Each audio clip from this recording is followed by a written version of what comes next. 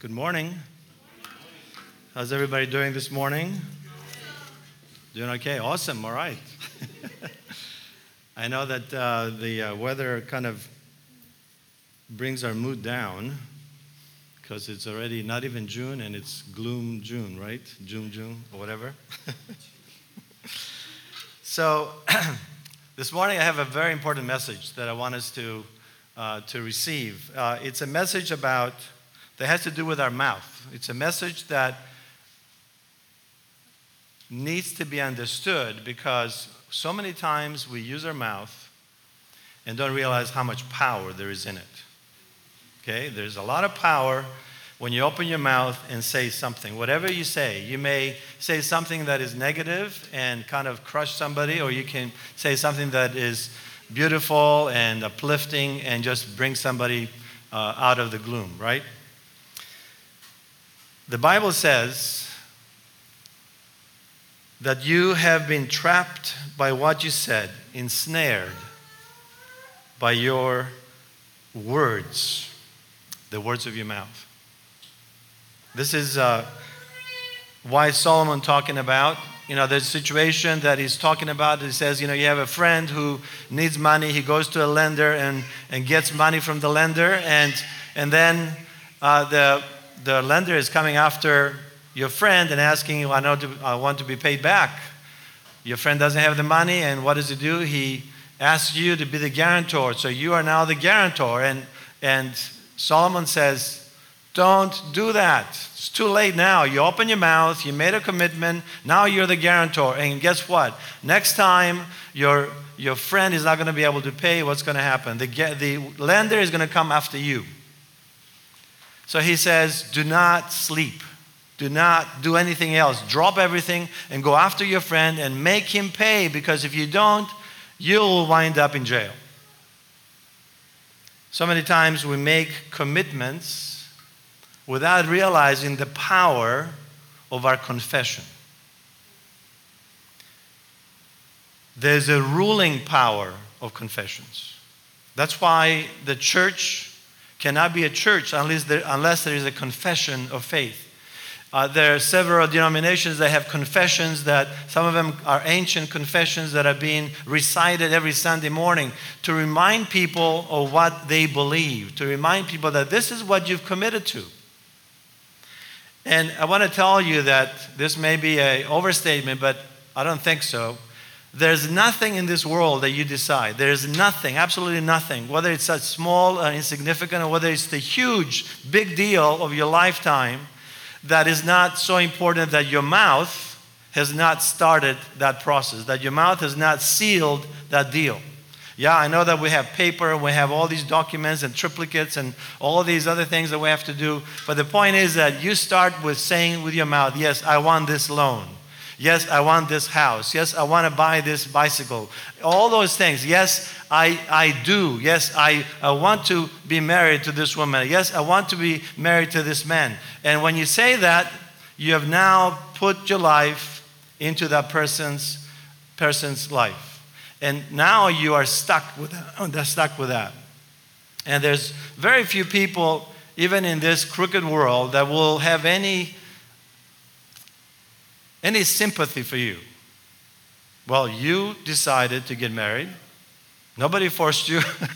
It wasn't a shotgun wedding, right? You decided to take this job. Nobody forced you, right? They told you, here's what the job is. Here's the job description. Here's what you're supposed to do. So now why are you complaining, right? You opened your mouth and said, yes, I like to be working here. Yes, I like to have this kind of lifestyle. Yes, I want to buy this house. Yes, I want to buy this car. I mean, you name it. Any decision that you make, it starts with your mouth.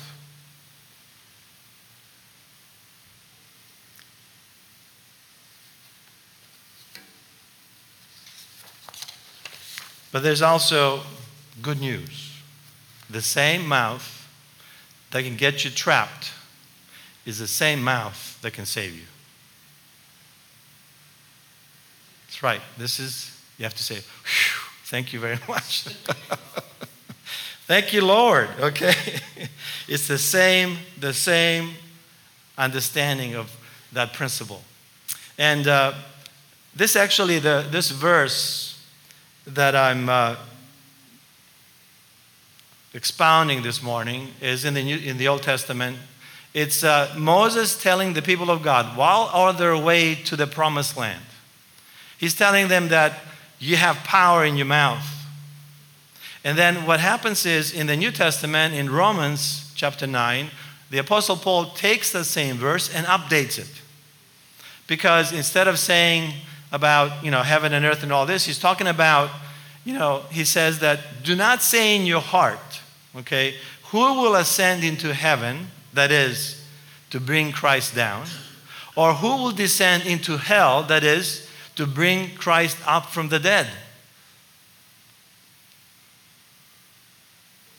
Do not say this in your heart, he says. Do not speak it out. Because once you speak it out, you're going to be doomed to failure. You're going to be doomed to unbelief. You're going to be doomed to doubt.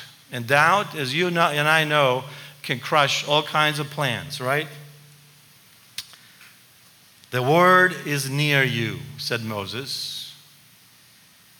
And St. Paul is telling us this morning, the word is near you. It is in your mouth and in your heart.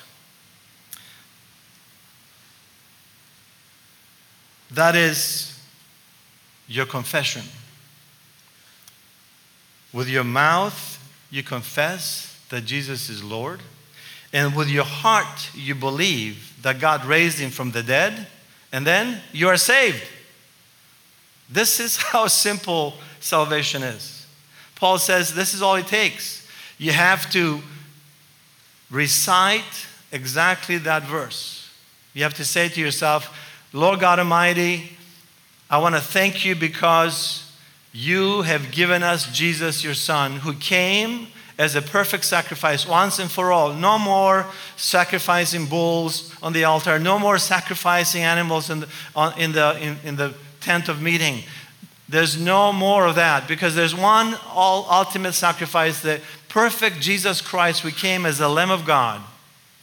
And he died for my sins and was risen for my justification. Therefore, I don't have to doubt about my salvation. I don't have to doubt that God loves me and God has a beautiful and amazing plan for my future. No matter what you're going through right now, what path you're going through right now, you have to realize that in your heart, you have to believe that Jesus Christ was raised from the dead. That Jesus Christ, not only that, he was raised for your justification, for all the things that you've done wrong, all the things that your mouth has pushed you into and made all kinds of missteps and all kinds of trouble. And because of that, God has given his one and only Son, Jesus Christ, to die on the cross for the enemies of God, the ones that yelled out at God. Remember, even his own people were yelling and screaming, he is the Lord of Lords. He is the sacrifice that will save them. And they are crying, crucify him, crucify him. He doesn't really need to be living anymore. He's not worthy. He shouldn't even be part of the chosen people.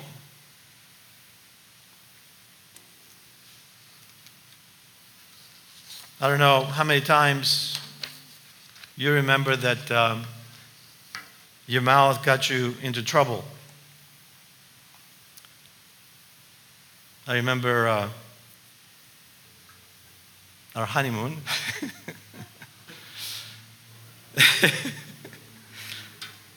Anyway, we decided we were going to go to Greece. So, right after the wedding, we had a nice brunch in one of the great restaurants in Boston, and then we flew to Greece.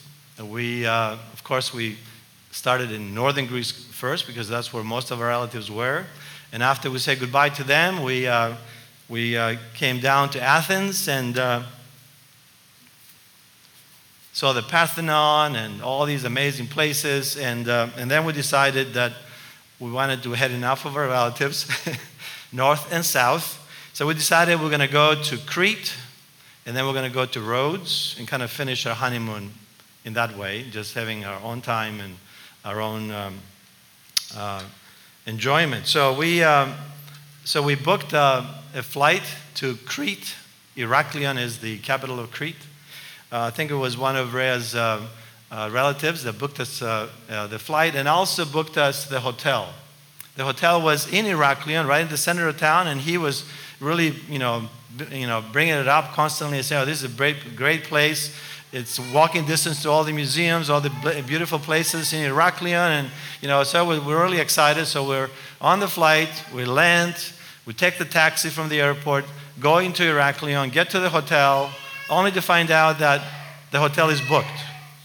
And of course, I'm opening old wounds. Of course, I opened my mouth, and instead of telling the hotel clerk that we have a booking, it's already booked, I asked him whether there's any room in the inn. And of course he says, no, there's nothing. Everything is booked. But I said, I thought there were. This is, we were told we were. Anyway, so I just did a blundering thing. So to make the long story short, I could not argue anymore with him. And so he had his cousin take us to a nice motel on the beach. And they say it was a beautiful beach. It's a little, sandy rocks and everything else. You'll enjoy it. The hotel is right there.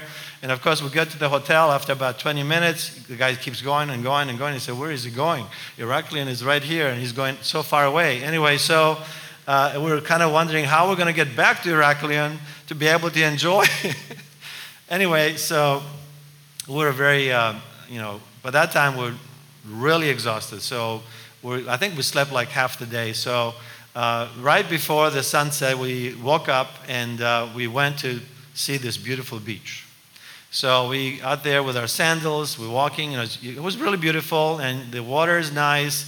The pebbles and everything is just an amazing place, very calm. But then we noticed when we looked down, we noticed that these black things that are on the ground. And my first thought was, well, there must be goat droppings. That's what they look like. I mean, I am the farm boy, right? I know the stuff. So, but later on, we decide we look at this and I say, well, you know what? This is not dropping. These are tar. I said, what? This is tar. And before we realize it's tar, we look at our sandals, we look at our feet, and now we're full of tar.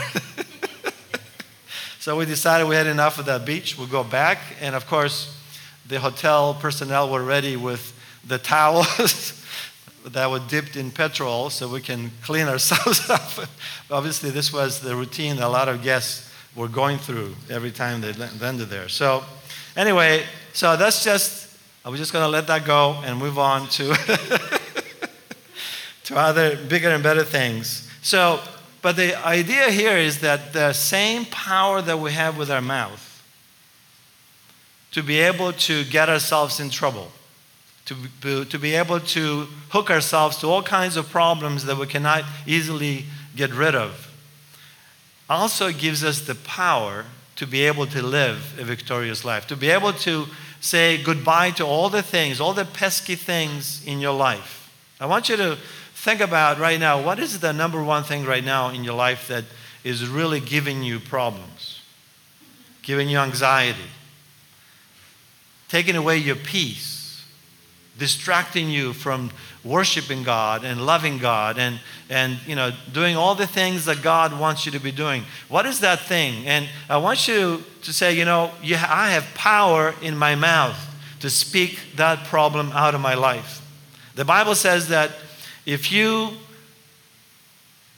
confess with your mouth and believe in your heart that Jesus Christ died for you and was raised from the dead, that you will be saved from that problem. You will be saved. And salvation is not just salvation with, I believe in Christ and I'm now regenerated and born again. Not just that. That's the huge salvation. I hope that there's nobody in this room right now that doesn't have that exactly thing that happened to them. But I'm talking about salvation from all the other things that while we're waiting for heaven, we want to be able to take care of. And God is ready to do this. All you have to do is speak it out. All you have to do is say it out loud. Now, the question is, how did we get the power of this voice? How did we get that? Well, you have to do a little digging, especially in the Old Testament. And you have to realize that God has given us freedom of choice and power to subdue the rest of the universe. Not just the earth, but the rest of the universe. And we already have proven that.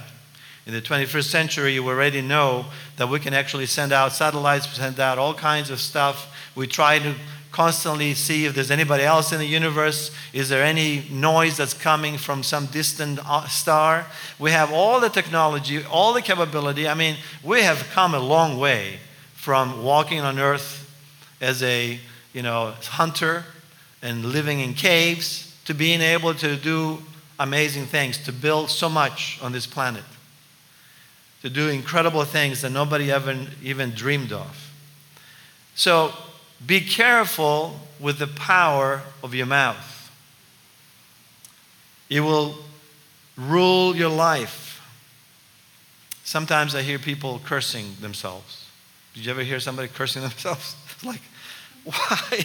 Why do you do that? And it's like, ooh, I cringe, because they don't realize how much power they have. And when you curse yourself, or like you say, stupid me, or this and that, I mean, what you're doing is you're basically telling yourself that this is who I am, and this is what I'm going to be. You basically fulfill, it's a self-fulfilling prophecy. Have you heard of that? I'm going to fail this exam. I'm going to fail this exam. I failed the exam. Okay? No, she won't love me. She won't love me. No, she's too good for me. Okay, well, she's too good for you. Let her go. No, don't do those foolish things, because your mouth has power. It will lead you to exactly what it says. It will affect your life either positively or negatively. And why do we have this much power? Because we are the crowning achievement of God. God created us.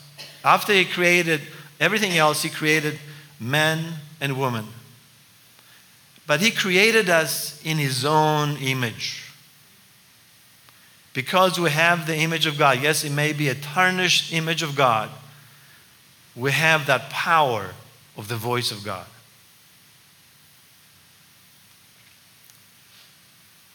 We are His children. His crowning achievement. We have the very authority of God. More importantly, we have the same kind of power over nature that God has. And that power is in our mouth, in our voice. He made us in His image. Therefore, we can rule with our mouth.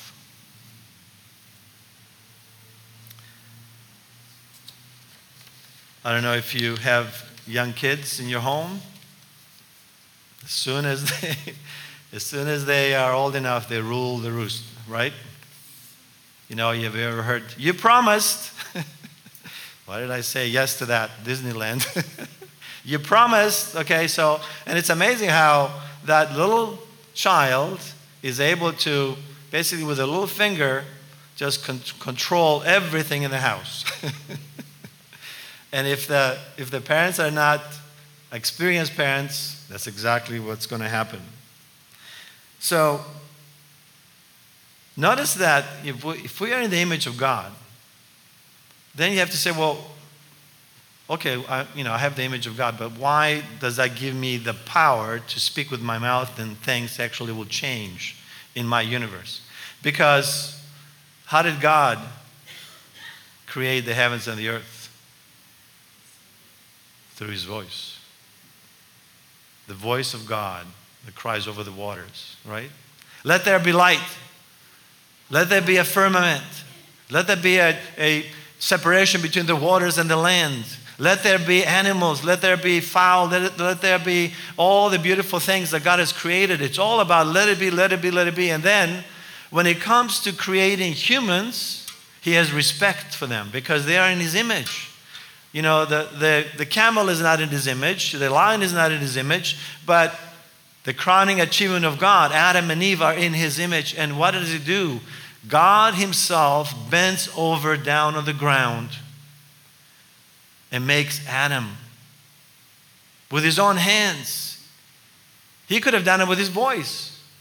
He could have done anything with His voice. He has power to build the galaxies of the universe, that are in the constantly expanding universe, the infinite universe, the infinite molecular world, atomic world. He did that all with His voice. But when it came to the two humans that would start the generation of mankind, He stooped down, took earth, and fashioned Adam. And then from the side of Adam, He took his rib, the Bible says, and fashioned Eve. So they were made with God's hands, not with His voice. And therefore, it was respect for that couple, the respect for humankind, that God says, I will give you this power to subdue everything else that I've created. Because you have my image. No other creature, no other thing in the universe has my image. God uses infinite power, the power of His voice and the power of His mouth to be able to do this. And my question to you this morning is, are you using the power of salvation with your mouth to direct your life? And you know, what happens to us is we get distracted with life and we get sideswiped so many times. We don't see it coming. And we're not prepared because we're not in prayer. We don't read the Word of God. We don't have any habits that will really get us solid food on a daily basis to keep us ready. Because as you open your mouth during the day, the Bible says that out of the fullness of the heart, you know, Jesus said that, out of the fullness of the heart, the mouth speaks. And if your life is terrible, you're going to say, woe is me, and woe is going to be you. You know, I'm always doing this. You know, you're always going to be doing this. You keep saying it because you are now giving orders to your own life, to your own inner person, that this is who I am, and that's how I'm stuck, and unfortunately, that's how it's going to be. But that is not the case. That is not the case. God says that He has made you and me in His image. And we have power in our mouth. Power to curse and power to bless. As we bless others with our mouth, as we say the right and good things. You know, we had a great time last night celebrating Malachi's birthday.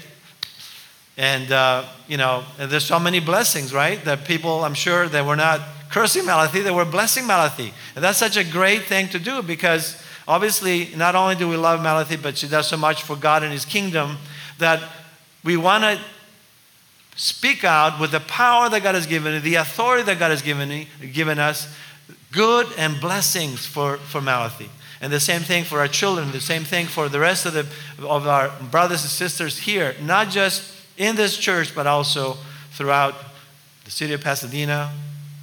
When we pray, what does the Bible say? Pray for your leaders. Because just because you're not a powerful priest or archbishop or whatever, just because you're not a pastor, it doesn't mean that you don't have authority to be able to bless a pastor, to bless your brothers and sisters.